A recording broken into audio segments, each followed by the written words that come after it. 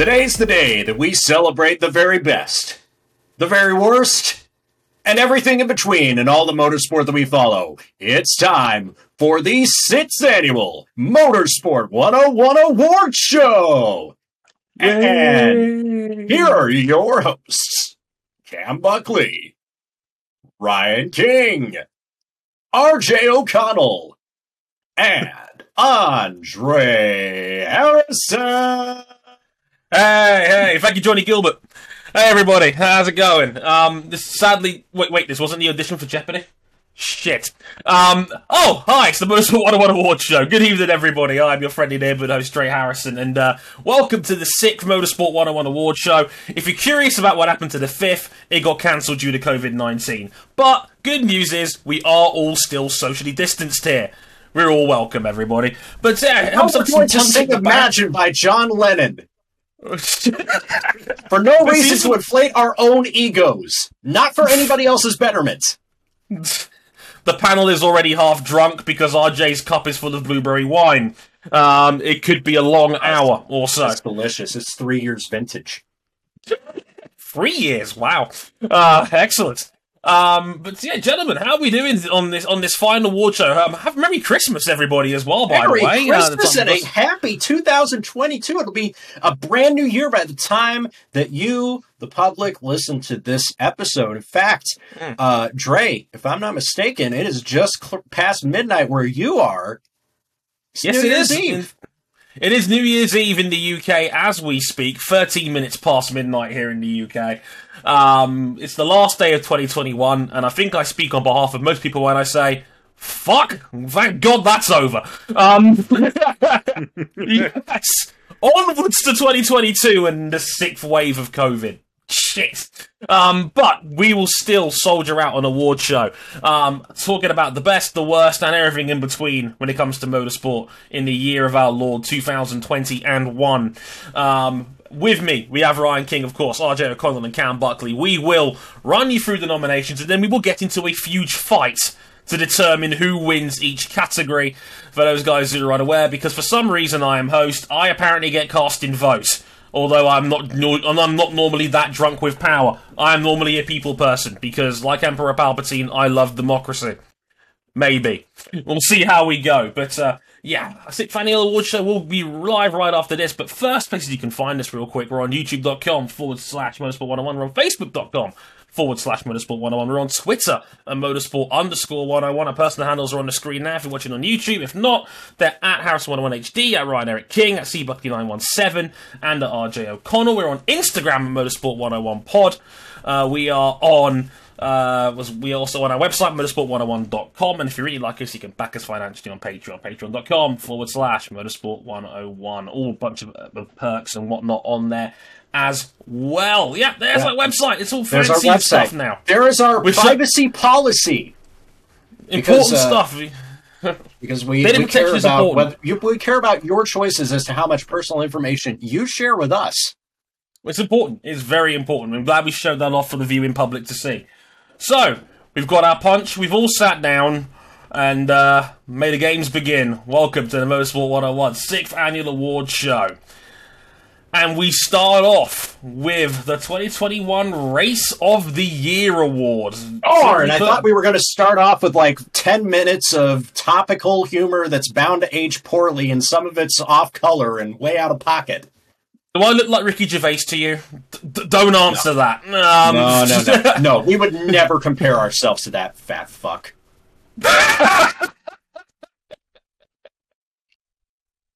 This is not to like make fun of anybody's weight. And that's where we cut.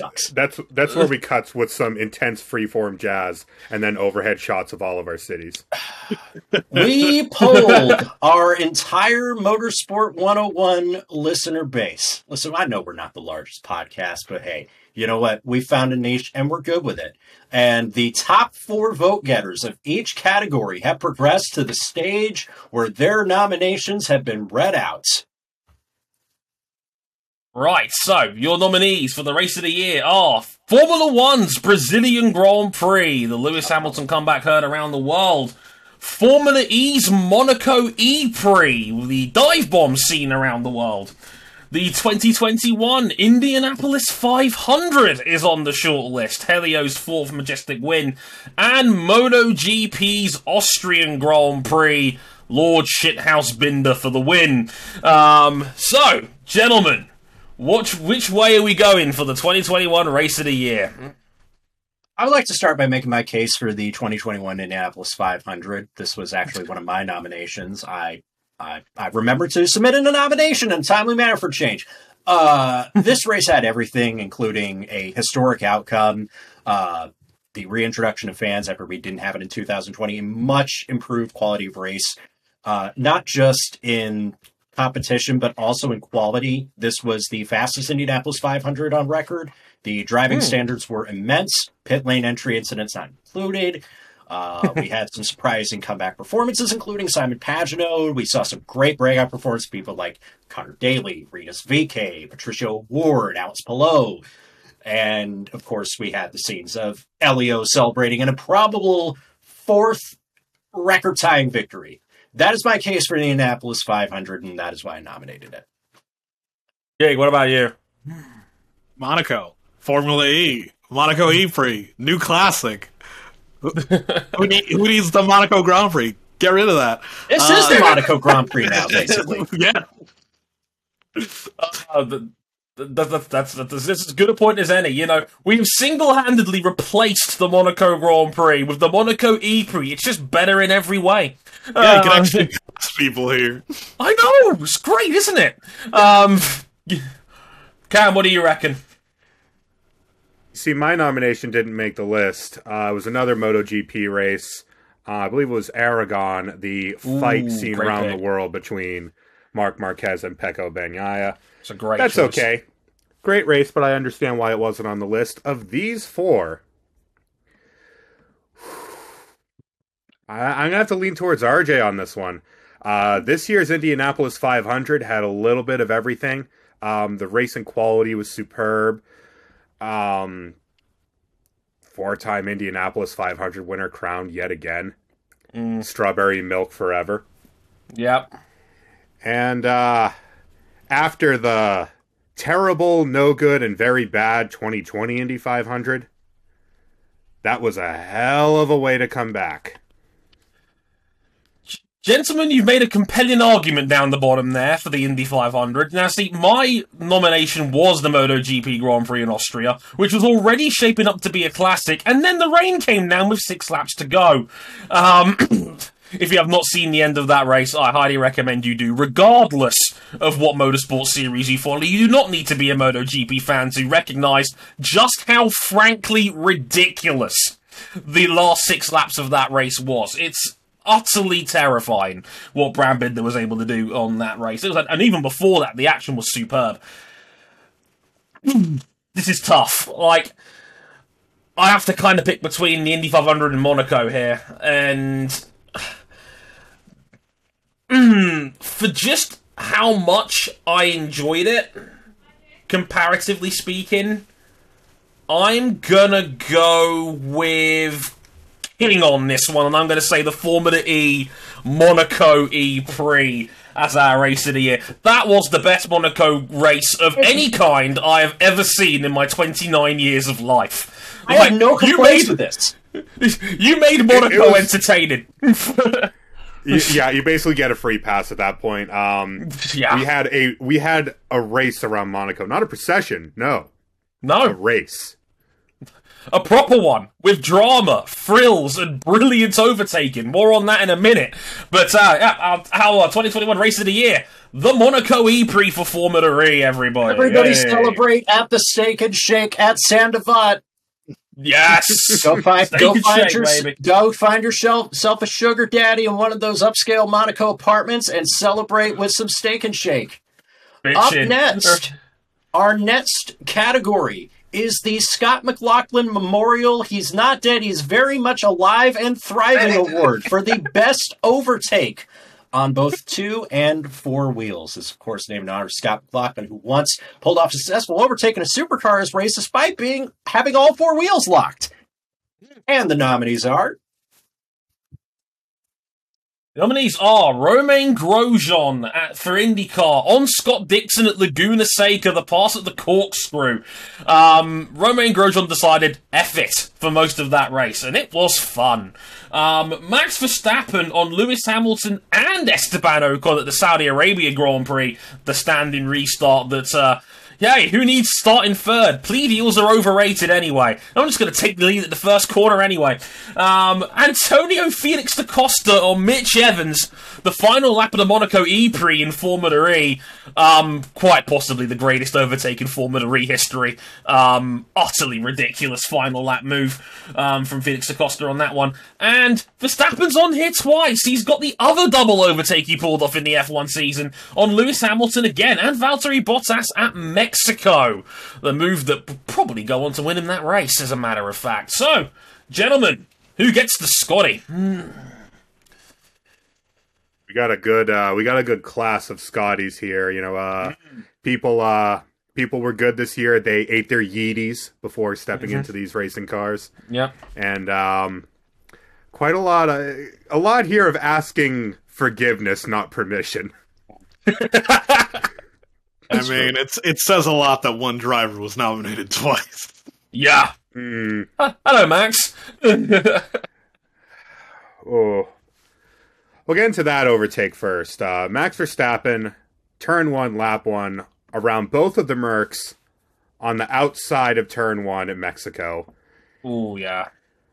Oh, Filth. After a pretty severe underperformance in qualifying, Max took no time to correct that mistake.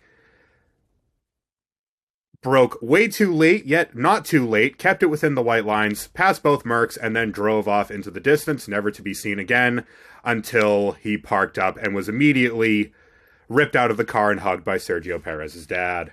Yep, adopted on the day. Good for him. My Dutch son. King, what do you reckon? You going to plump for Formula E twice in a row here? No, Verstappen at Mexico City. That was amazing around the outside pass. Yep. RJ? I will once again go into my rationale behind nominating Antonio Felix da Costa and Mitch Evans at Monaco. That was the perfect climax to a perfect race of the year winner. For all the shit that people give Formula E about its driving standards, whether or not it's deserved or not, sometimes it is, sometimes it isn't.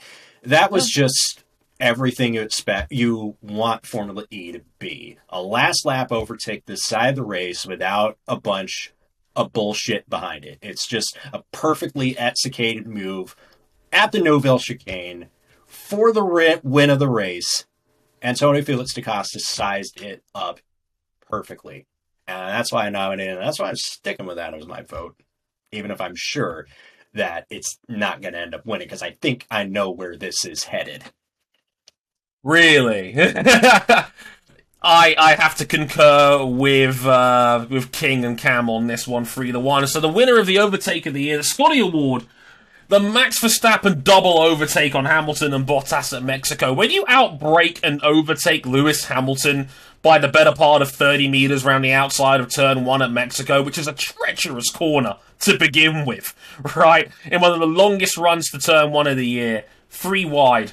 That's the move of a world champion, which is what he would go on to win. And it says a lot that he made this list twice. He took risks that he was not prepared, that no one else in the field was prepared to make. And Max Verstappen on another level off the line this year. Our Scotty Award winner, Verstappen and Hamilton on Bottas at Mexico. Nominated by me, Cam, and one Lewis Sotheby. Shout out to Lewis out there as well, so thanks to him for sending in the ballots. Disclaimer, Michael Massey was not involved in any of the decision-making in the Motorsport 101 awards. I have no idea what you're talking about. This isn't right!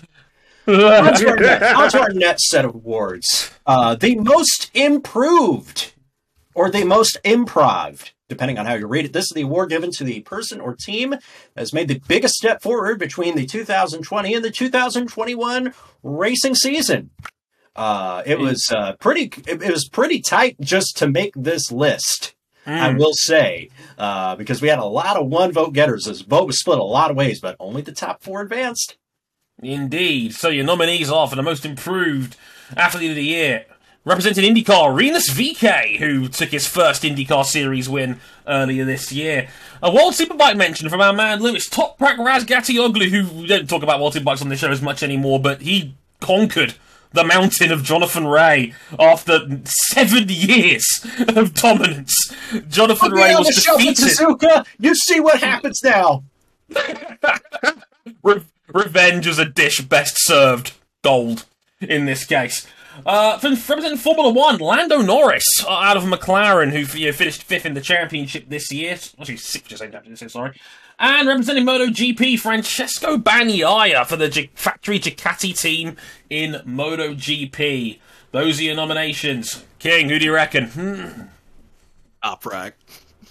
Toprak. Wow. Okay. King, one word. Toprak. He beat. Rack him. Cam, who do you reckon? The more I think about it, I think King raises a really good point. When you go from pretty good in World Superbike to frankly smacking up Jonathan Ray for most of the year, which doesn't happen. Damn. Just damn. However, I love that you said that Toprak made a good, King made a good point there. He just said the word Toprak, and that was that constitutes a point. I love it. But here's Go the on, thing. Cam.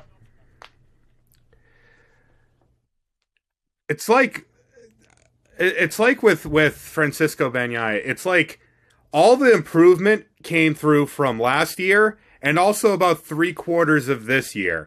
And then when it finally hit, it hit all at once, and he proceeded to bowl over everything in his path, as long as he stayed on the bike, however.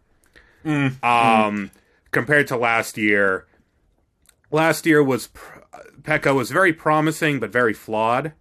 This year, legitimate contender for fastest motorcycle rider on planet Earth.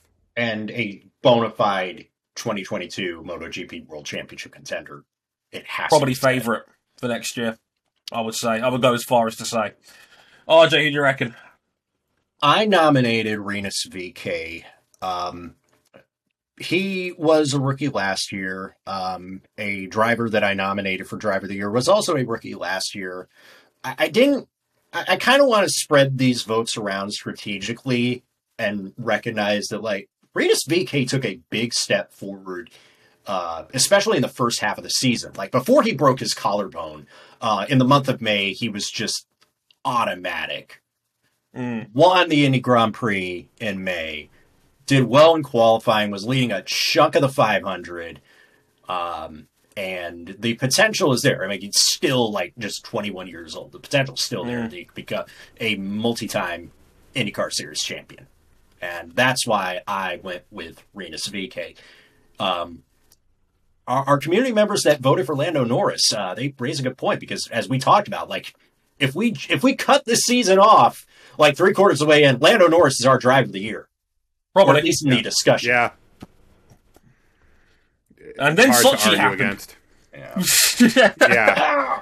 Yeah, someone popped that balloon and well, you know. Yeah, never quite recovered from there. Yeah, shout out to our old friend of the show, Adam Johnson, for nominating that one. Lando Norris in the inbox there.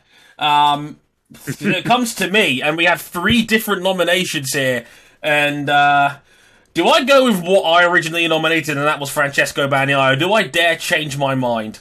I'll give you a hint. It's going to be on 2 wheels. That's entirely fair. This is tough. But for the way he closed out 2021, where he won, I think it was 4 out of the final 6. It should have been 5, really, with a 5-pole run to end the year. Where he was still winless before Aragon had even happened in MotoGP. And then it's the old cliche of once the first win comes, it just comes thundering down, and you're now looking at someone that might very well be the best motorcycle racer on the planet going into 2022. It's a terrifying thought. For me, the most improved goes to a man that almost lost his job at Ducati last year, Francesco Bagnaia, for MotoGP in the factory Ducati team. Man is a monster. Look out for him next year in MotoGP. Him, Fabio, possibly Marquez, possibly Mir. It's going to be a fantastic title fight. I'm really looking forward to it. Well, you're going to want to get that video pass if you can get it. Yeah. Like if you're a cable or satellite company or streaming package has MotoGP on, you should turn the hell in. Spend that money. That's right. Up next is the Motorsport 101 Antoine Hubert Award for the Best Rookie of the Year. In 2019, we opted to honor the memory of Formula 2 driver Antoine Hubert by making him the namesake of our Rookie of the Year award. And then Formula 2 decided to do the same thing on their own accord right around the same time. But the spirit of saying this is the best. Still for the best rookie of 2021 in any series. Our nominees include our reigning, defending, undisputed Antoine Hubert Award winner from last year, if we were to have one, of course. Yeah, the nominees are representing AlphaTauri in Formula 1, Yuki Tsunoda. That was an interesting one from Resi and Oliver there nominating that one. The Formula 2 champion for this year, Oscar Piastri. Because Prima and Titletown still winning, baby. Still winning. Representing IndyCar and Dale Coyne Racing, Romain Grosjean for IndyCar over there. And, fun fact, one of the most highly requested community votes of them all, Moto3 World Champion Pedro Acosta, who became the youngest lightweight world champion in Moto3 since Loris Capirossi in 1990. Damn it, you're taking my talking points out from why I nominated Pedro Acosta for the award. Go on, RJ. Lead us off. First and foremost, I love Yuki Tsunoda, but this was not his best year. There will be better years ahead of him. Romain Grosjean had a fine enough rookie season, but he's a little bit on the side, and that's fine. But, it comes down to me between Oscar and Pedro Acosta. You could not go wrong with either one of these dudes. No. Oscar Piastri did something that is very rare to accomplish, winning the Formula 2 title in his rookie season. Winning consecutive, I believe it's 3 consecutive championships up the Formula racing ladder in consecutive years, King. Yes, because he won the Formula Renault Euro Cup, then Formula 3, and then Formula 2. Formula 2, yeah. And that's really impressive. But then you get to a 16-year-old rider in Pedro Acosta, who, going into the season, was probably not even the most highly touted 16-year-old rookie going into the Moto3 G3 category. That was even Guevara. Very little talk about him going into this season. And then from the moment he put the hammer down in Qatar in the second race, it was just like, oh boy, we're seeing a really, really special rider. And he closed the job. He closed the job. He won the championship. He had his highs, his lows. He survived a terrifying multi-bike accident at Circuit of the Americas, just for good fortune. But, hand over my heart, my gut feeling was leading toward probably the most exciting motorcycle racing prospect we've seen since Marc Marquez. Quite possibly. Cam? Pedro Acosta. 16 years old. Fast, brilliant bike-to-bike. Knows how to manage a race. Knows when to be aggressive, when to back off, when to bring the points home. Sensational. Yep. King? Gotta go with Acosta. While Piastri's record is really impressive, it was expected that he would do well, especially with the team he was at. Titletown, baby. Yeah. I don't know if that necessarily delegitimizes what he accomplishes, though. Oh, no. I just think that Acosta was just that a little bit more impressive, given that it's a much harder series to win a title in your first season.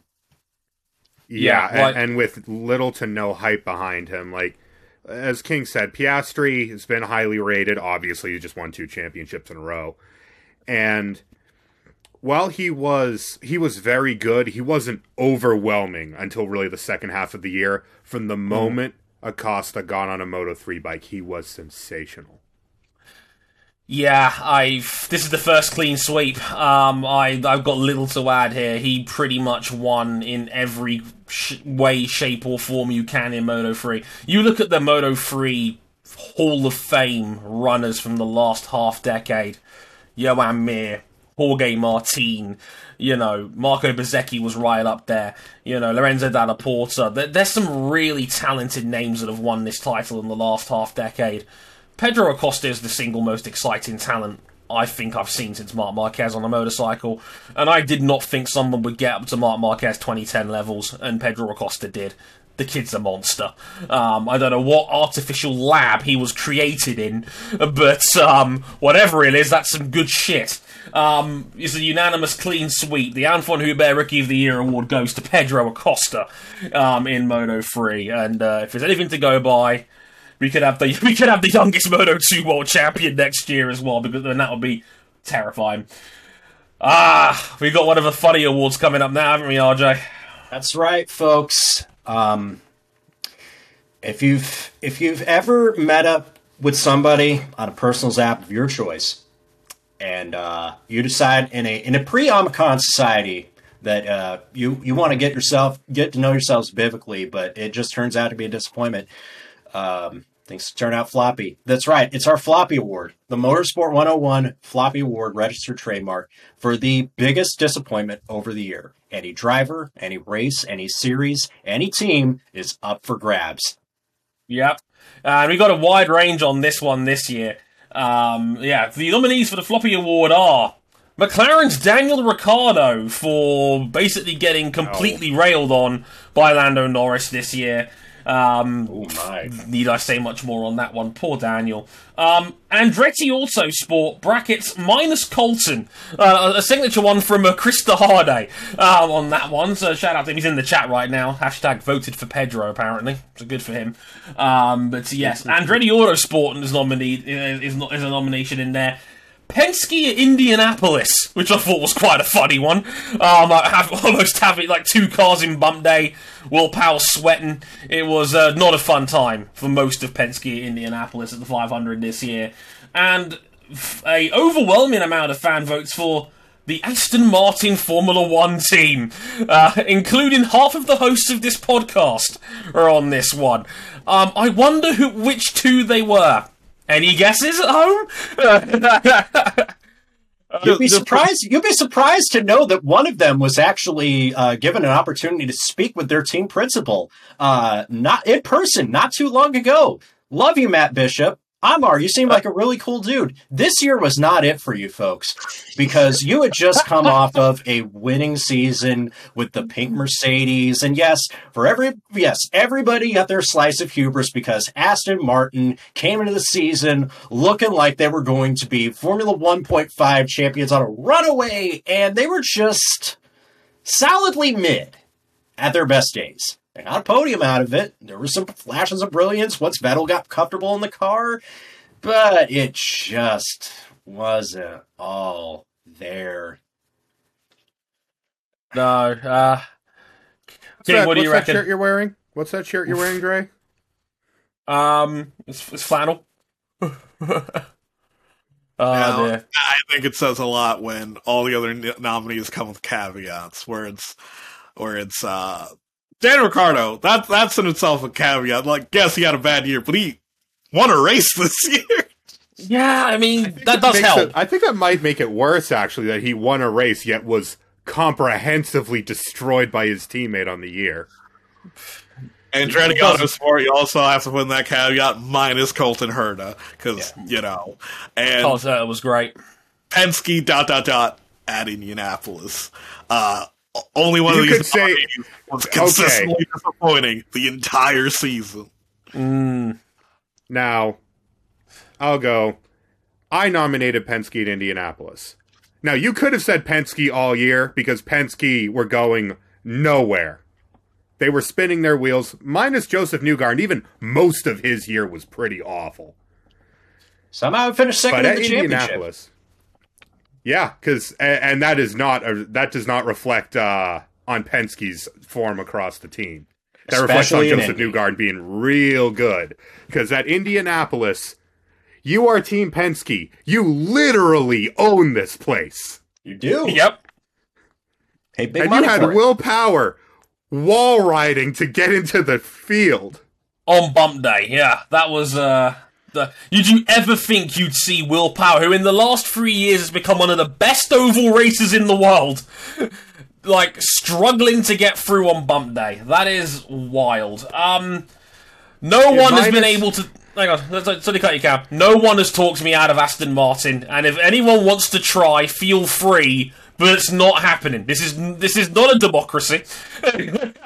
May I also reinforce Cam's point here by saying, look, you can also extend this to the Penske-backed Beretta Autosport team, who also had to go through the last row shootout. If it wasn't for Simon Pagenaud, scratching and clawing his way to the front in third place, this would have been an embarrassment. The best thing that would have happened to Elio Castroneves' chance of winning an Indianapolis 500 for a fourth time was him being let go by the team that employed him for 21 years.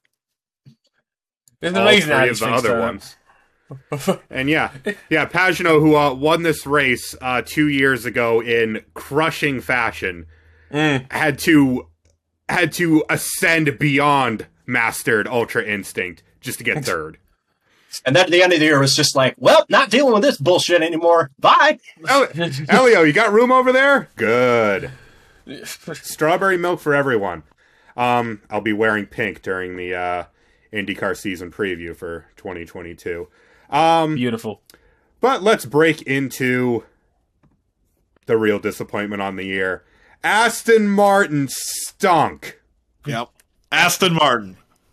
No hope, all disappointment. Rub it in, why don't you, King? I mean, you're not wrong, but Jesus. Look, this was the team that got caught out by the regulations. Otmar was throwing his laptop at anybody prepared to listen at the start of the year, and they never really recovered from that. Threatening legal action. Threatened legal action against the FIA for checks notes, something that happens every time that technical regulations change in Formula One. Yeah, like that Gran Turismo sports video. You got to do things not to make yourself look bad, and Aston Martin cried more about it profusely on a regular basis and never really recovered from it. They got one podium for the year. Their own... we don't talk about Hungary. But they were the team that we were all penciling in for third, and then they ended up seventh. That is a awful season. A lonely, sleeping in the middle of the desert on a tarp, seventh. Yeah. Disappointment. The floppy award goes to Aston Martin, everybody. And I'm very sad about this. We love you, Matt, but sorry, buddy. This one's heading to Silverstone. Speaking of British Racing Green, I know. The livery and Sebastian Vettel's radio were the only pleasant parts of this year for Aston Martin. And the time that the Monaco TV director cut away from Sebastian Vettel making moves at Monaco to show Lance Stroll clattering over the curbs in the swimming pool.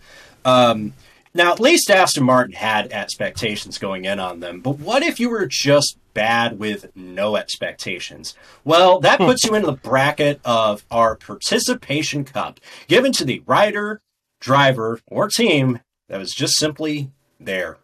Just there. Yeah. They were just there. They existed. We are confirming their existence. The nominees for the Participation Trophy are IndyCar's Dalton Kellett, who was just there a lot. Bless his heart. He seems like a nice enough guy, but he was just there a lot. Haas Formula One team, because good lord, Haas certainly existed. Alfa Romeo got nominated in this category as well by quite a few people. And Valentino Rossi made the shortlist. You cruel bastards. Also, I love that one nomination was from the biggest Valentino Rossi fan I know on Twitter, Kevin Walsh. That's genius. Way to go, Kevin. That's funny, I must admit. So, who do you guys reckon wins the participation trophy for the year? I know that Jimmy Johnson had a bad season in IndyCar, but there are mitigating circumstances that he's a 46-year-old rookie switching from stock cars. I know there have been questions about Matt Chilton's commitment to IndyCar. On holiday. But Dalton Kellett, I've never seen a driver achieve as little as Dalton Kellett without even being like... It wasn't even like just...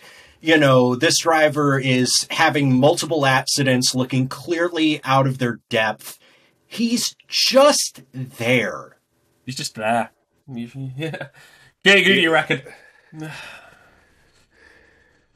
A-line guy himself, Dalton Kellett. But is there... It's like number one, Alfa Romeo. They actually scored points. They didn't finish last this year. They weren't dreadful. You can't vote for Alfa Romeo when Haas is there, can you? Oh dear. Cam, what do you reckon? Tough one, man, actually. Actually, to be honest, of all of our nominees, this is the biggest achievement they will achieve all year. Probably. The mere nomination, because they put more effort into getting nominated than anything in their respective craft. I'm going to stick with my nomination. Uralkali Haas F1 team. We expected nothing from this team. They had the most bodged together, clearly just a regulation changed car just to get through this season. Mm-hmm. And yet it was somehow worse. It was somehow far worse than we ever could have feared. They were getting curb stomped by Williams. One of their drivers got 20 and 0'd. One of their drivers lost to someone who only did a couple races in the standings. You finished 21st in a 20-driver series. More on him later. Nothing could have been more perfect for all the discourse going on to Haas driver number 9 than him spearing off into the void in that pathetic joke of a Formula One car, the very first racing turn of his F1 career. This is a tough one. Actually. I honestly... Cam made a very compelling argument with Haas. Valentino Rossi's nomination was funny. One, because Kevin put it in there, and two, my brother put it in there as well, which is also quite funny. That's it, I must say. It's got to be Dalton Kellett, hasn't it? It's just, if there is ever the definition of he's just happy to be here. I see the point. You know what? You know what I realized there? Yeah. Haas were too bad to merely participate. Right. They were actively stinking up the joint. Right. But at least Dalton Kellett didn't hurt anybody's feelings. He did nothing. Right. Counterpoint with Dalton Kellett, though, he's at AJ Foyt Racing. Doesn't help. It doesn't help. But the participation trophy goes to Dalton Kellett, everybody. Right. It's only award all year. AJ Foyt Racing bringing home some hardware. God, not often you can say that. First time since Takuma won at Long Beach. Right. It feels like it was like 20,000 years ago. Right. On to some more serious and more glimmering awards. We now move to our Team of the Year award for the best team of the 2021. It just says the 2021. I guess it's the 2021 season. This can be any team from any form of motorsport, any at all. But there were only 4. Oh, this is a tough one. Nominees for the Team of the Year. McLaren for their 4th place in the Formula 1 Constructors' Championship this year.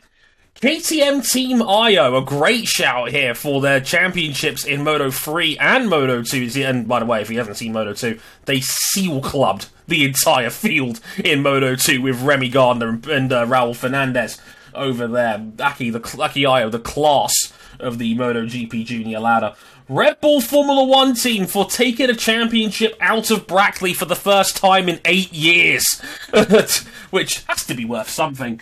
And IndyCar's Chip Ganassi Racing for having all 3 of their major contenders in the top 8 of the championship, including Alex Palou, the series champion himself.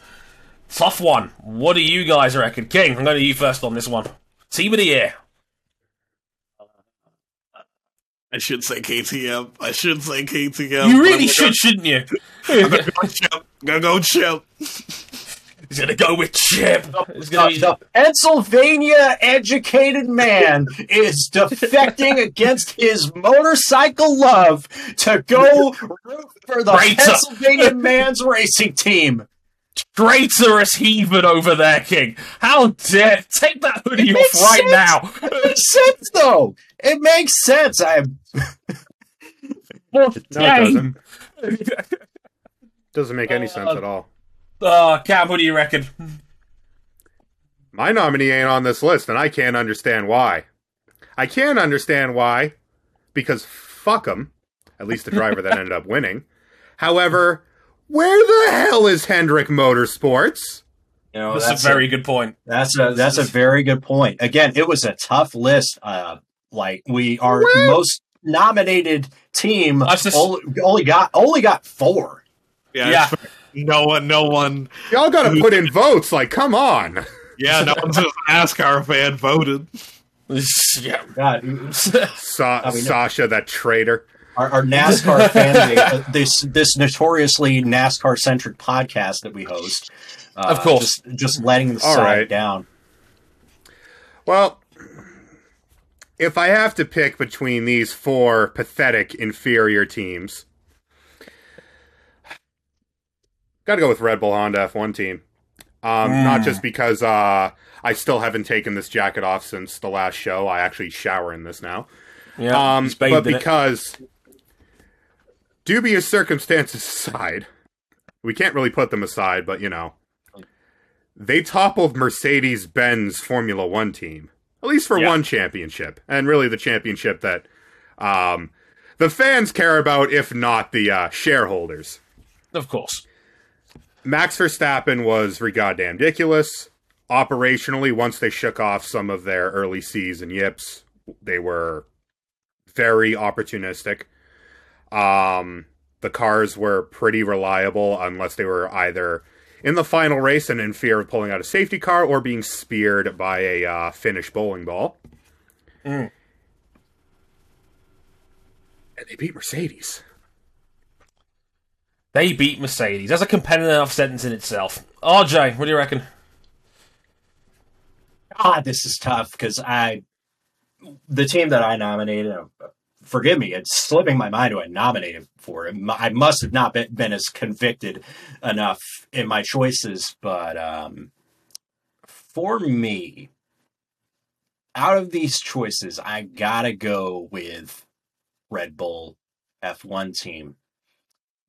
I've been kind of cold on Christian Horner the last few years, but I'll give the credit. The devil is due.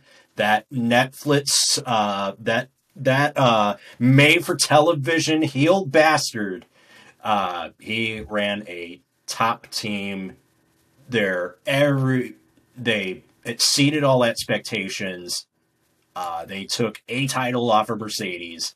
They may not have won the constructors, but they certainly split the pot, and that is good enough. They delivered a car that could capitalize on Max Verstappen's immense potential, and Max Verstappen in turn had a fantastic season. Sergio Perez did have his highs and lows, but overall, did damn near about all he could to secure that Constructors' Championship along with it. I feel confident in Red Bull, but it's not an easy one, this award.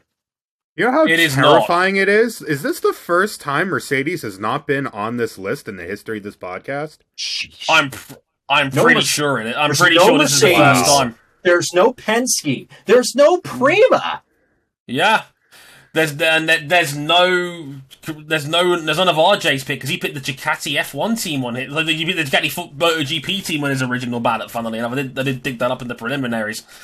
This is tough. This is a choice between 2 for me. It's between Chip, which was my original nomination, and Red Bull. And just the idea of giving an award to Christian Horner, who's like the perfect anime villain with the smoking hot wife at this point.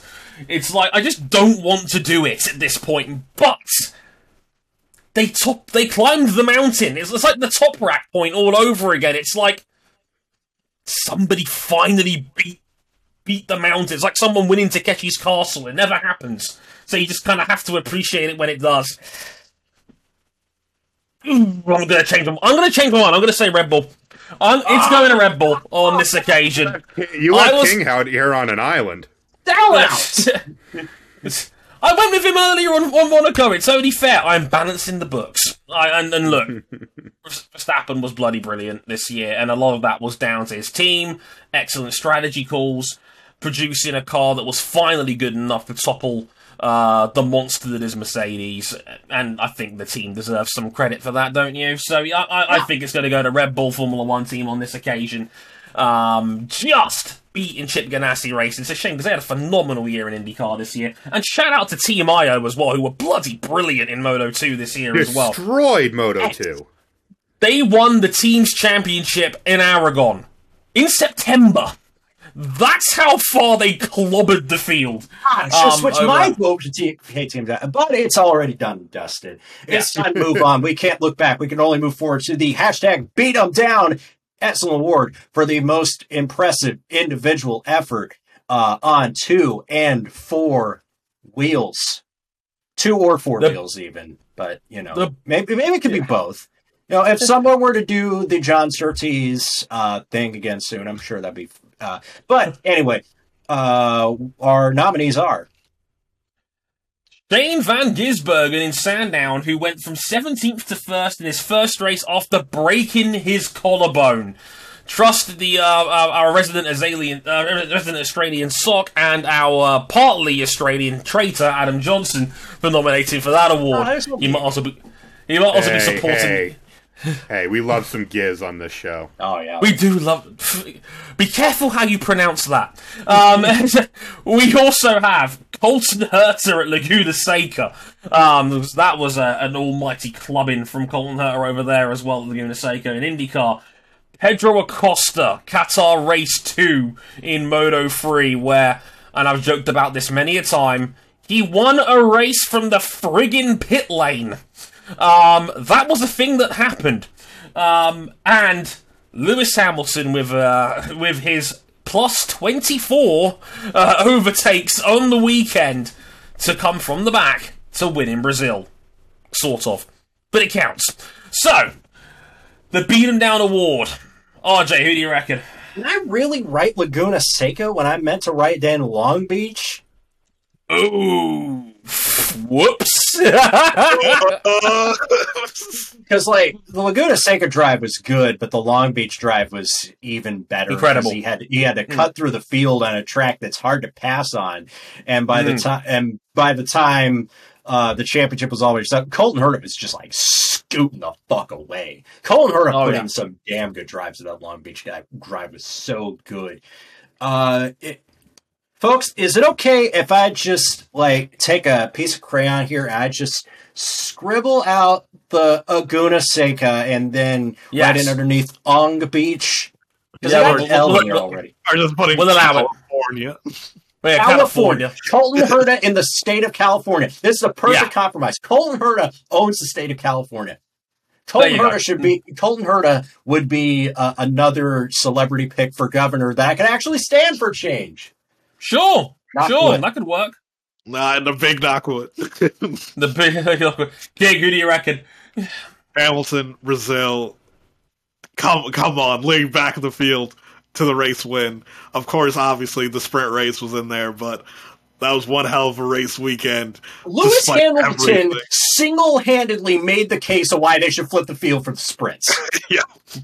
Pretty much. Man, literally out here influencing the direction of sporting regulations going forward, and that's why he's hashtag blessed 44. Cam?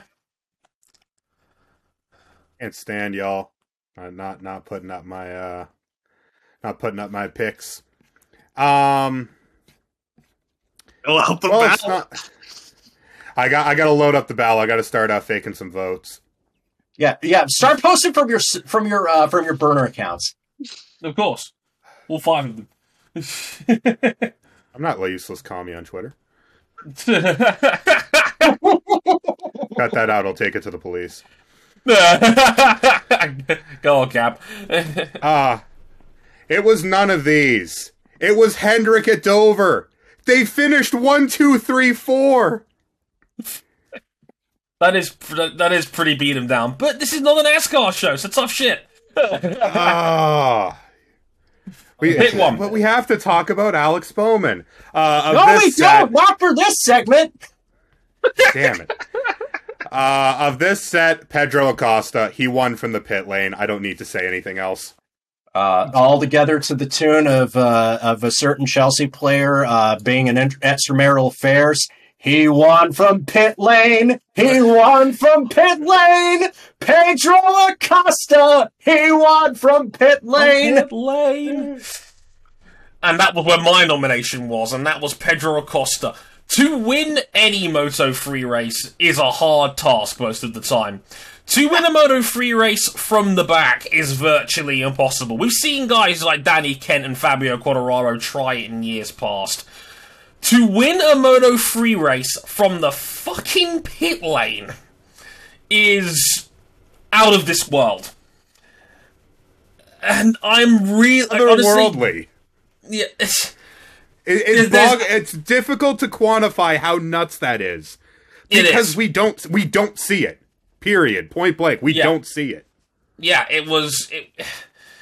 like, the pit lane was worth about 15 seconds. To come back from that far back in a Moto3 race to win it on the final lap is utterly ridiculous. I'm going to split the tie. Pedro Acosta's got his second award of the night. Pedro Acosta winning from pit lane in Moto3. Via singing rendition from RJ O'Connell, wins the Beat 'em Down award for the year, because that was the single most impressive performance I've seen all year. That was utterly insane. Pedro Acosta wins the Beat 'em Down award of the year.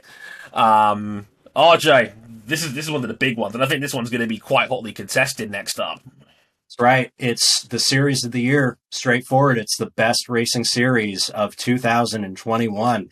And we got our big hitters. We got our big ones on the board. MotoGP, Formula E, IndyCar, and Formula One. Oh boy. I'm just going to start out here. Anyone who nominated Formula E should just leave. I'll say this. Out of the Discord, you'll get your severance package in the P.O. box. Yep. I'll say this. Formula E was never uneventful.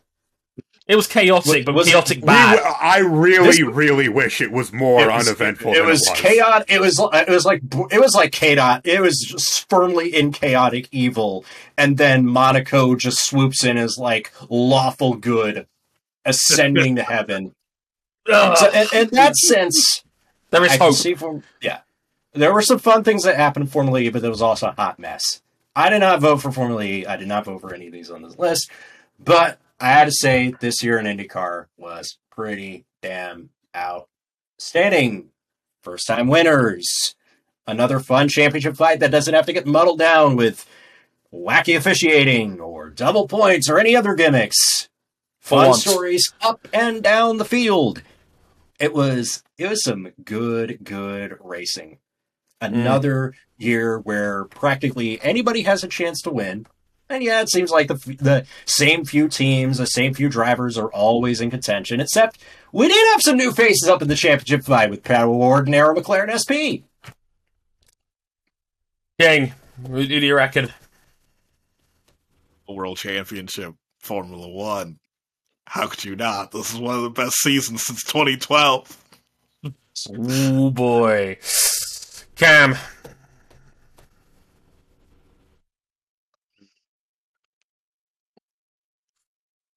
The silence is telling. This is tough. It's a tough one. Because IndyCar was fantastic. First time winners, great action, phenomenal Indy 500. But Formula One, it was pretty good. But we had the bad officiating at the end. But we had great wheel to wheel and a great championship. Hardly experience. Yeah, like hey, on it neutral. Formula One gave us the kind of year that we wish Formula One had been, like all these last 5 seasons. Oh yeah. Yeah, well, that's what happens when Red Bull isn't dicking around in the wind tunnel. They make a half decent car. I know.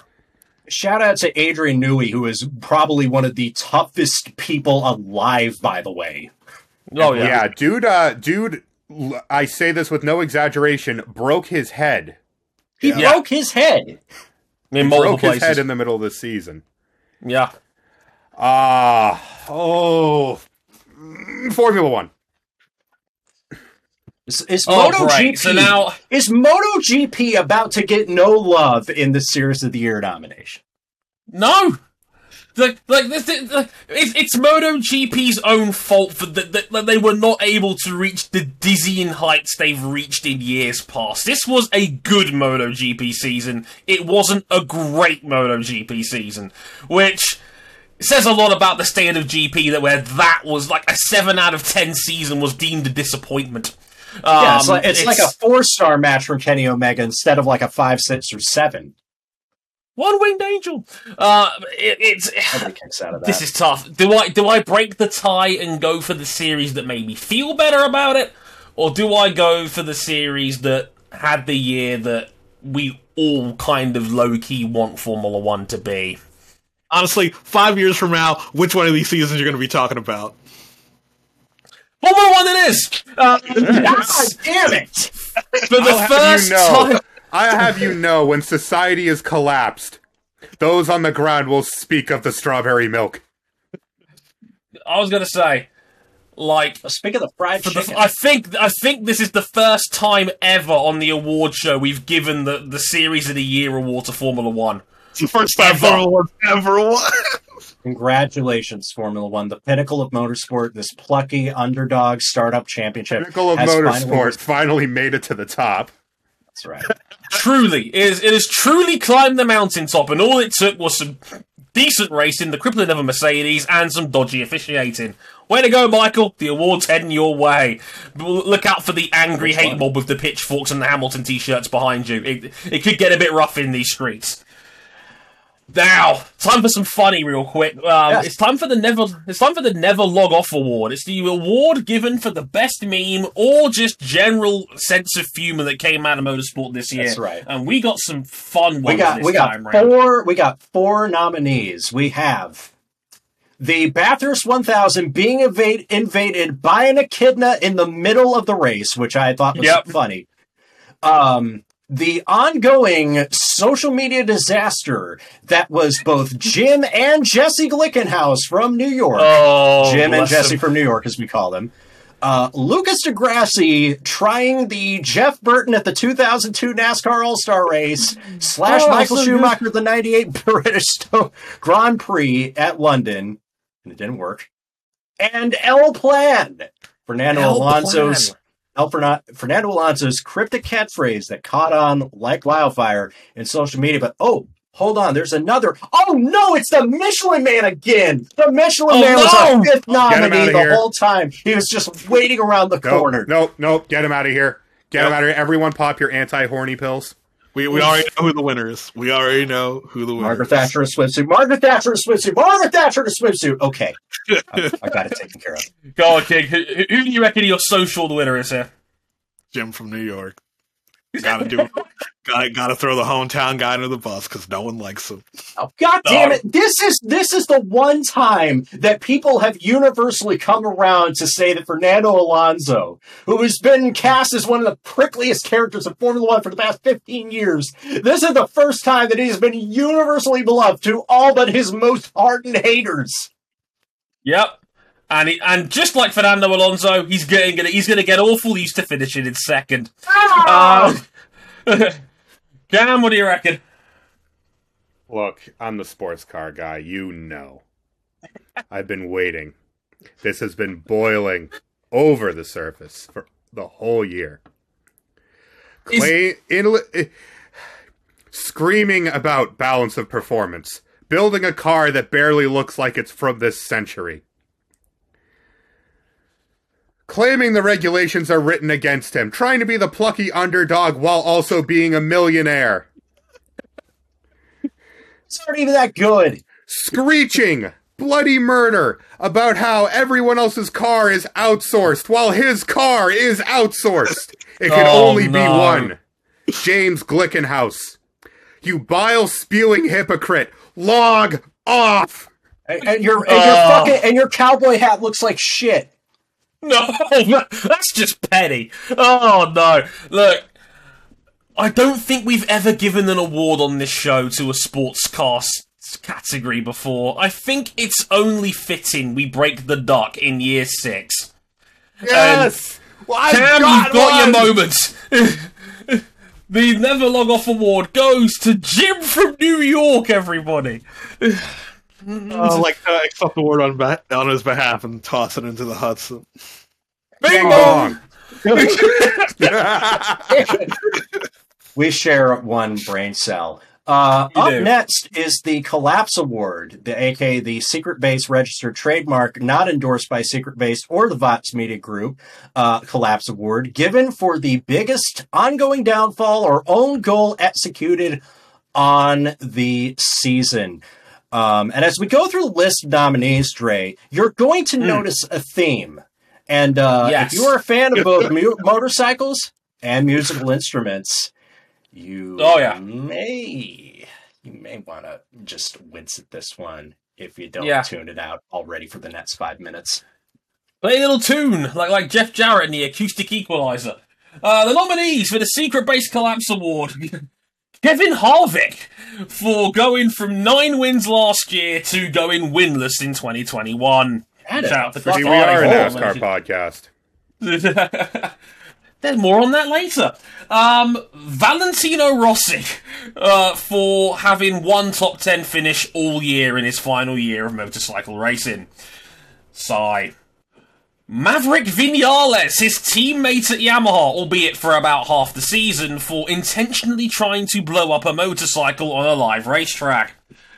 So much so, he was sacked for it. And more Yamaha. The entire Petronas SRT team, who had an unmitigated disaster. Frankie Morbidelli got hurt, Valentino Rossi was mediocre, and Petronas themselves left the damn sport, and they were stuck with having to sign Darren Binder. It's, time. How do you go from the best team in MotoGP to arguably one of the worst? Hey. It's been a hard year. It's been a hard year. So, terrifyingly, I think we can make a case for all of these. Yeah. Oh, yeah. Yeah. This is hotly contested. I mean, Kevin Harvick, I don't know what happened there. I don't know if the effects of Father Time are finally starting to catch up to him or not, but, I mean, we know it was doing that for Valentino Rossi. I mean, dude wanted to go out like Michael Jordan in 98. He went out like Wizards Jordan. No, because you can't say that during the week where 20 years ago Jordan dropped 51 at the age of 38. Jordan was still good for one of those. It's more like Rockets Barkley at this point. Oh, God. It's more like, and I'm sorry to bring this up, but it's like Shaq of the Celtics. Ooh. Shaq ran out the string. Maverick Vinales has but one mitigating circumstances. He lost his younger cousin, Dean Bird, in a motorcycle accident, and that sucks. That genuinely sucks. It's been a bad year for riders, but man, I'd never seen anybody just completely have their relationship between themselves and their employer gets so toxic that they're just trashing a bike during the middle of a race. Yeah. Jake, what do you reckon? So I do have to mention that a certain someone during their retirement year was assembling all the parts and pieces for their own MotoGP team for next year. And they announced a title sponsor without actually finishing the deal. From Saudi Arabia, no less. Uccio got conned. Oh, no, it's only the second biggest shit show to come out of Saudi Arabia in motorsport this year. There's a list. This is tough, but mitigating factors or not, a man tried to blow up a motorcycle in the middle of the season. It has to be Maverick Vinales. It has to be. I'm sorry. Maverick's already testy relationship with Yamaha completely imploded. Almost like his bike did in Austria over the course of the season. And I'm sorry. Like, if you're trying to endanger yourself and others in the middle of a Grand Prix, that is a collapse of monumental proportions for a man already going off the boil even before then. He was having another one of those Maverick seasons where it's like, you know the potential is there, but he's not reaching it. Because like when Maverick's on it, he's on it. But lately those days have become less and less and less. Indeed. Cam, real quick. Go on, Cam. Here's the thing with Maverick, because on any other year you'd be 100% right. But you're 100% wrong, because Maverick Vinales was already the biggest disappointment in MotoGP for years to this point. Oh my God! We're going to go back and we're going to give every collapse award to Maverick Vinales. We're going to grandfather it in. But just for now. Sorry, Alvaro Bautista.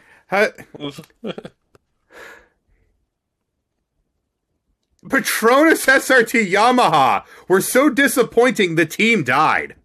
They're dead. They're being resurrected under a different name and same ownership, different sponsorship. Valentino Rossi was cooked, boiled, braised, and smoked. And, as if that wasn't bad enough, you forced Frankie Morbidelli, who already came into the season injured and only got more injured to the point where he had to rebuild a knee that will probably never be the same. You forced him to keep a 2019 bike for purposes of evaluation between that old bike and the new one, hedging your bets that the old one would still be better. They were nowhere, and then Frankie got hurt. And then they brought back Andrea Dovizioso, who, bless his heart, really not in form on that Yamaha, which again, 2-year-old Yamaha, can't really expect much. But the thing that gets me, the thing that tugs at my heartstrings. Oh, we can never tell. You signed Darren Binder. You're not letting this go, are you? Maverick Vinales, on that day in Austria, was a danger to himself and others. Darren Binder is a danger to himself and others every time he throws a leg over a racing motorcycle. Oh, that's harsh. Come on. Dude! Have you seen some of the crashes that he has caused? Can I just He's going to be on a 300 horsepower prototype next year. I appreciate that Garrett Gerloff, Cal Crutchlow, and Jake Ditson have caught no strays so far. I mean, there's still time. There's still time on the clock. There was no expectations. No. You make a competitive argument, but I'm going to stick with Maverick because Maverick was totally self-inflicted. There was a lot of mitigation or an SRT on that one. They were loyal to their man Binder. I can understand in a cutthroat world of motorsport that they wanted to stand by their train wreck. So we'll see how that goes next year. But Maverick takes the Collapse Award. The next up, we have the OSW Championship for the best fight on track this year, whether it be on or off the track. And shout out to our man Lewis for the funniest nomination I've heard all year. John McPhee versus Jeremy Alcoba in Qatar that actually was a fist fight, which was brilliant. Which I love. Really, that gets extra points. I love that John McPhee threw a punch at Jeremy Alcoba, even though it was Darren Binder that caused the accident. It's proving my point. Yeah, I gotta get another hit off of this, but there are some good ones. We also had Fernando Alonso versus Lewis Hamilton in Hungary. A great on-track fight. We go back to an on and off-track fight between Kevin Harvick and Chase Elliott in Bristol. Ooh, and oh my God. Mercedes versus Red Bull in Formula One. We got some laughs out of Harvick versus Elliott, didn't we? Yeah. The problem is that it's not really Harvick versus Elliott. It was Harvick versus himself that ended the beef because he looked at Chase Elliott in his mirror, got scared, and crashed himself out of an elimination race. Oh, it was beautiful. It was beautiful. Do we go with that? Do we go with the actual on-track fight, which was Alonso v Hamilton, or do we go with the title fight between Merckx and Red Bull? What do you reckon, King? I see checking out there. Harvick versus Elliott, without a doubt. I look back on it, it's like Harvick and Elliott just got up in each other's face and pointed at each other a lot, and they had some ugly things to say about it but they didn't throw any actual punches. That is a heated confrontation. No, because they threw punches with their cars. Yeah, the next week at the Roval. Oh, yeah. At the Roval, yeah. Yeah, but this is not specifically for Kevin Harvick versus Chase Elliott in Bristol and the Roval. This is for Kevin Harvick versus Chase Elliott in Bristol. I'm not even going to ask Cam. Specific. I'm not even going to ask Cam on this one because he's been pining for NASCAR all day, and we got to give him something. No, quite frankly. No, because I'm not picking this one. Oh, okay. Come on, it's Mercedes versus Red Bull in F1. On-track battles, off-track battles. Toto Wolff and Christian Horner catfighting constantly. Yes. For the laps. Mercedes versus Red Bull. Yeah, Mercedes versus Red Bull in F1 would be my actual choice out of the choices that are on this list because, like, look, this is a fight that spilled out into the most tribalistic corners of social media on every single platform. But can he punch like an angry Scottish bike rider? Exactly. But no, I'm with you on this one. This was the transcendent fight in all of motorsport this year. It was Merckx versus Red Bull, and they win the championship belt for Fight of the Year. It will be decided between Toto Wolff and Christian Horner in a Hell in a Cell match sometimes in February. All right, folks, it's time. We're in the big three now. We're in the big three categories. And no better place to start than with what I consider one of the most prestigious awards in all of motorsport. This award is one that really changes the game. It honors the very worst of motorsport. That's right. Some of us call it the Fallon d'Or. It is also officially known as the Golden Cock. This was a hotly contested award. Definitely.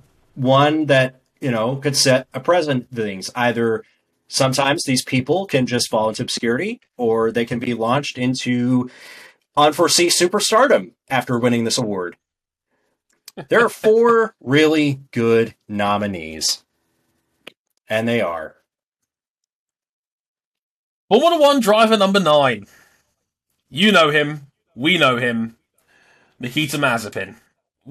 For existing, essentially. Lewis versus Max discourse and toxic sideshow, especially on Twitter. That's a big one right there. Scuderia Cameron Glickenhaus. Sports cars made the Golden Cock this year. Amazing. What an achievement the Glickenhaus has got. Is Jim gonna sweep?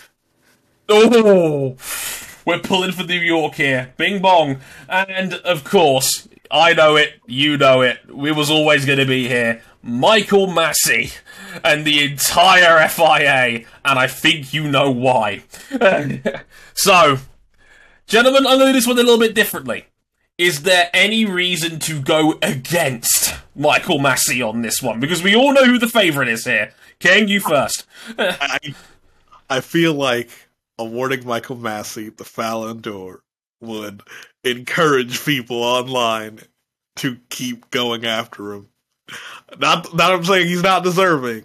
I just sort of want to move on and let the FIA investigate this. I'd rather give it to someone who needs the spotlight and the attention so everyone could point out how terrible they are as a person and as a motorsport competitor. That's why I want Scuderia and Cameron Glickenhaus to win this award. Are we going to get the biggest upset in the history of the Motorsport 101 Awards here? Is Glickenhaus going to say... Cam, are you doubling up on this? I want to amend one. Go on. The FIA, but not specifically Michael Massey. The whole Monty. The whole organization. Because how quickly we forget as far as motorsport officiating. Formula One was just one section of god-awful officiating. The whole year in Formula E, Monaco aside, was a mess. Mm-hmm. Over-engineered rules that could be gamed, and the FIA punishing them in real time. The WEC finale. Ooh, that was rough. The dump and run scene around the world. Yep. God, the FIA stank this year. However, Scuderia Cameron Glickenhaus. Oh, God. Oh, Jay. Okay. Are you going to put me in an untenable position where I have to go for Glickenhaus if it's 3-1? No, you don't. Because King and Cam, I hear your points, but hear me out. If there was an award show last year, it would have probably fallen around the time that the Nikita Mazepin video came out. And if there were an award show, it would not have been in good taste to put him in, because that's like, we're trying to make light of like really bad guy shit. But a year would have passed since this hypothetical 5th annual Motorsport 1 Awards has not happened. And I think that would have been enough time for me to point out that Nikita Mazepin has no business being on a Formula 1 track. It's not just that his character would disqualify him from that, and it really, really should have. But hey, his father practically runs the team now. It's that dude looks so far out of his depth that you could not convince me that he was a title contender in Formula 2 for some point in time. He looked, for as much of a pig as the Haas was, dude got nowhere close. And even off the track, he was still berating his team. He was barely toxic to work for. He really did the minimum of like wanting to better himself as a person who's figured the sport. I'll give him only credit for one thing with this, that like raising money for cerebral palsy is good. I will give him that. But folks, Nikita Mazepin is just, he's not fit for purpose. And that's why I'm nominating him. Do we want to reel off his qualifying record between 20 him and Mick Schumacher? 20-0 in favor of Mick Schumacher. You've put me in a very difficult position here, chaps. All three of you made compelling arguments. And I have to break the tie. Do I go... What tie? It's 2-1. Well, oh God, you're right. I can't believe I'm going to say this. The Golden Cock for 2021 goes to Scuderia Cameron Glickenhaus. Yes! Your title is coming! Fuck your life, bing bong! It's the double for New York. King's Finest has brought home the most phallic of awards. The prestigious Golden Cock. Trophy. That's the only trophy he's brought home all year. I know! It'll go on the mantelpiece right next to his outsourced car. And it did a monumental job to beat the entirety of Formula One Twitter and the corporation that runs the series that we all love to hate.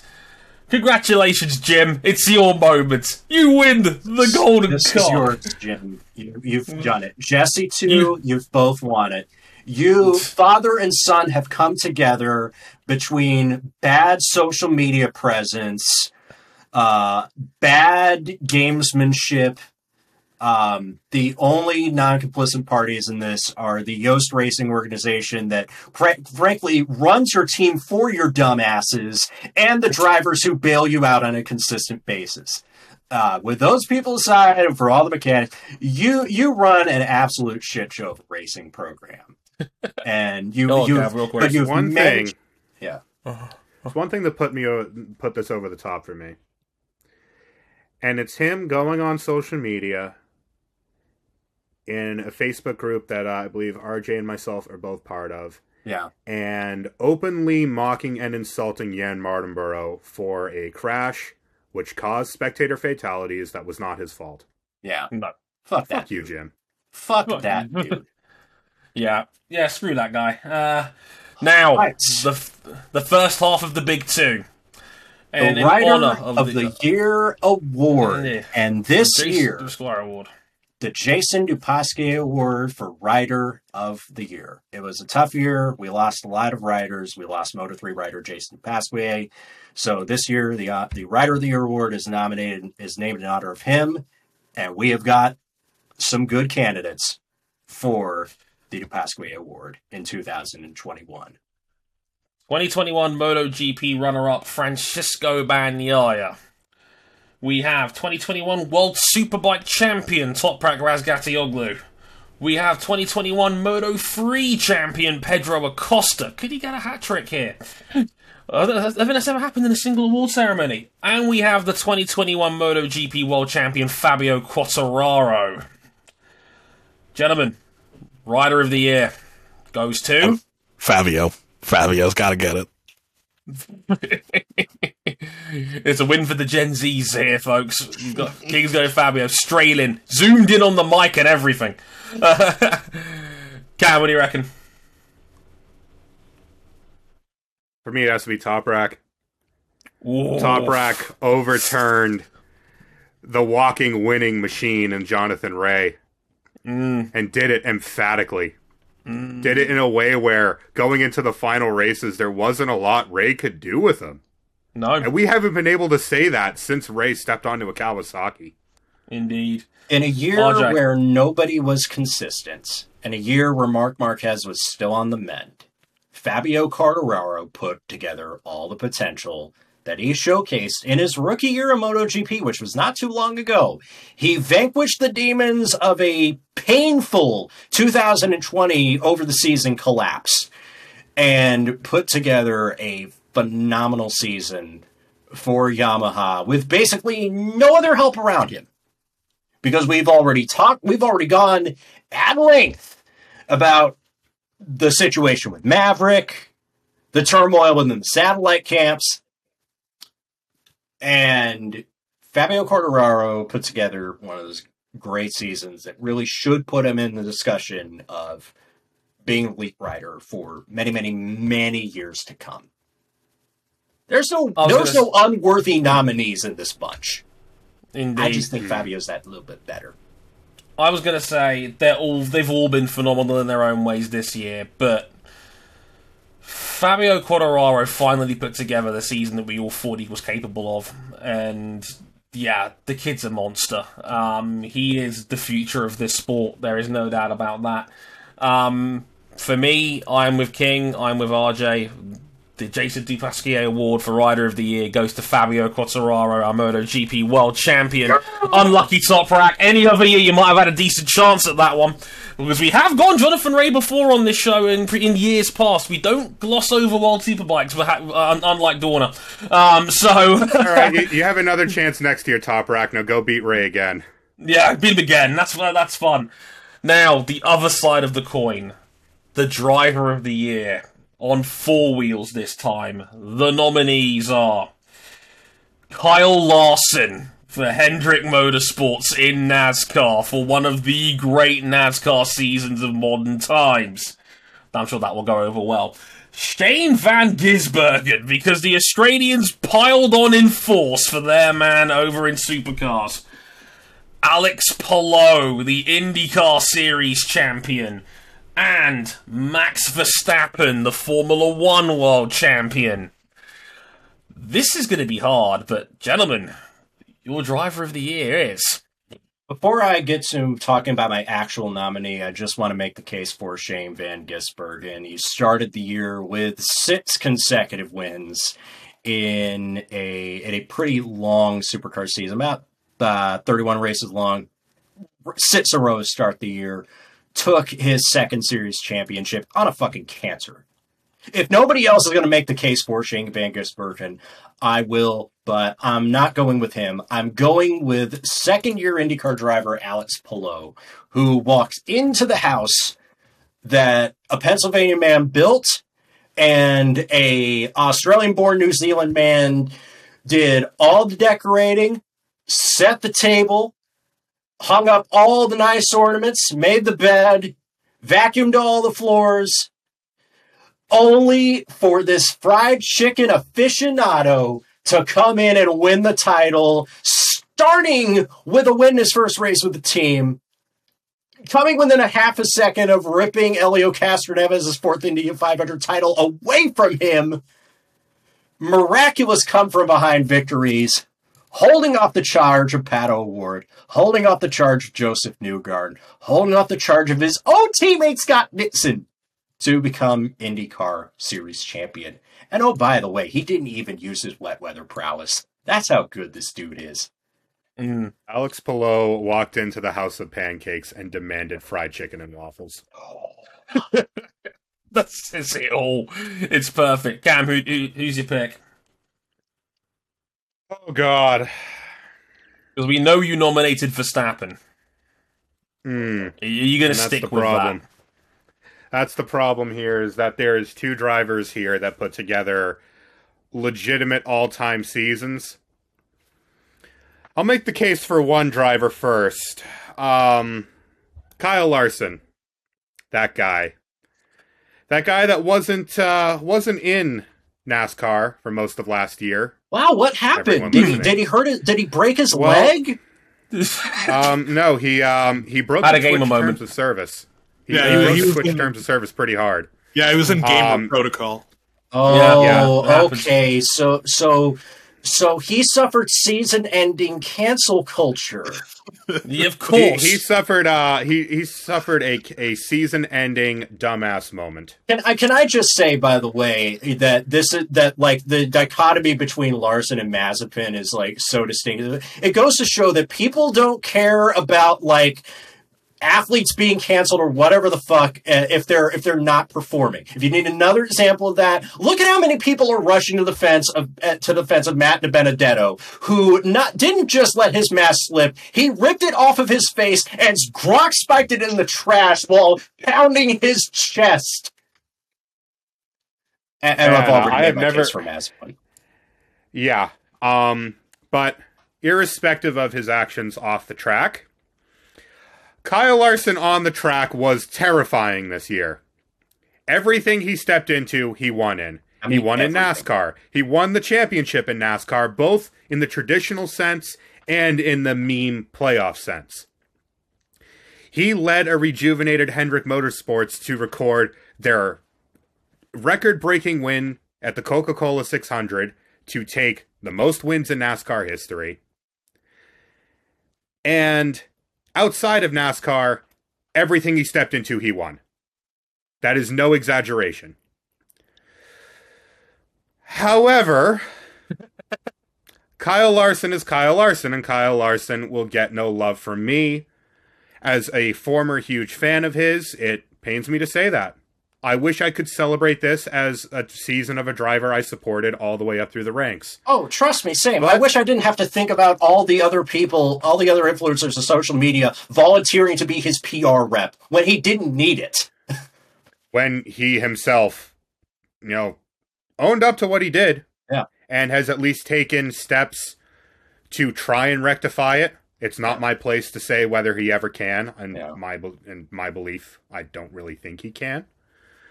But enough about him. Let's talk about my nominee. Max Verstappen brought down the entire vending machine on Formula One this year. Were it not for finishes that were outside of his control, all mitigating circumstances, he would have wrapped up this title early. Probably. He broke the podium record in the season. He had a worst finish outside of Hungary when he finished 9th in the points with about, what do you say, about 2/3 of a Formula One car still attached? I'd say that. He had his car canned open. That was his only non-terminal damage of the season that he suffered. Other than that, what was his lowest finish, guys? Second. First, second place. or mitigating circumstances which likely end in a retirement. Damn. Just damn. I was a big fan of his when he broke on the scene. I know I've cooled on that, but the reason why I was attracted by why I like Matt's coming up is that, you know, there is always this hype of this upper level potential, this ruthless aggression that he had, and he put it all together. I'll say it here. The first opportunity he gets in a title level car, he just up and beats Lewis Hamilton, you know, probably greatest driver to ever walk this planet Earth. In the top four. Michael Massey circumstances aside, because let's be real, probably should have had the title wrapped up earlier in that point, but someone didn't want to back out off the inside of cops. It happens. King, where do you sit on this? I'm gonna have to go with my pick, which is gonna seal it. Max Verstappen. Like, it's hard to argue against the statistics. Like, it might be Alex Palou's second year in IndyCar and winning the championship. That is very, very impressive. But the season that Max Verstappen put together is going to be something that will go down in the history books and be remembered for decades to come as one of the close title fights in the history of the sport. The only thing that could have put Palou over Verstappen's season as it was is if he had taken that Indy 500. And second by a couple car lengths ain't bad, but you either win or you don't. I was giving it some thought, and I was like, I literally said, and this is how Cam's in my head. I said to myself, if Palou had done the double and won the 500, I probably would have taken him by a nose. But Verstappen was just phenomenal this year. Like, 10 poles, 10 wins, 18 top 2 finishes on the year, mitigating factors on all 4 races he didn't, and beating, in as pretty close to near equal machinery as we've gotten, Lewis Hamilton, arguably the greatest driver of all time. It's Max Verstappen for me, and our driver of the year, Max Verstappen, ladies and gentlemen. And, but, before we get out of here, do we give him the overall Athlete of the Year award over Fabio Quartararo? Doing this anymore. I thought we weren't doing this anymore. The overall Motorsport Athlete of the Year award. I mean, I guess we don't have, like, a Marquez versus the field sort of situation. So no, we don't. Yeah, we had to stop doing the award because Marc Marquez was terminally victorious. Okay, before we get out of here, do we decide to proceed with our hastily arranged Athlete of the Year? Verstappen. It's Verstappen. Max Verstappen's season destroys Fabio's in every statistical category. I can't type on this. Okay, I guess I just gotta right on here. Max. That works. We'll email it to Milton Keynes. It's fine. Just before we get out of here as well, big thanks to Jason as well on our Discord for putting the nomination list together, taking all the votes and taking the time out as he does every year. Much appreciated, Jason. Thank you very much for all your help. And I hope you guys enjoyed the Motorsport 101 Awards for another year. I'm going to go and fall asleep on my chair like Chrissy Teigen did. But before then, basically you can find us one more time. YouTube.com/Motorsport101, Facebook.com/Motorsport101, Twitter Motorsport_101, our personal handles at Harrison101HD, and Ryan Eric King, and RJ O'Connell, and CBuckley917, Instagram Motorsport101pod, Patreon.com/Motorsport101, and our website Motorsport101.com. I'm now going to spend the next week avoiding a certain page on a website that's got the name Top 50 written on it. Could be that. Oh man, I didn't know OnlyFans got a Top 50. Bye, everybody. Later, y'all.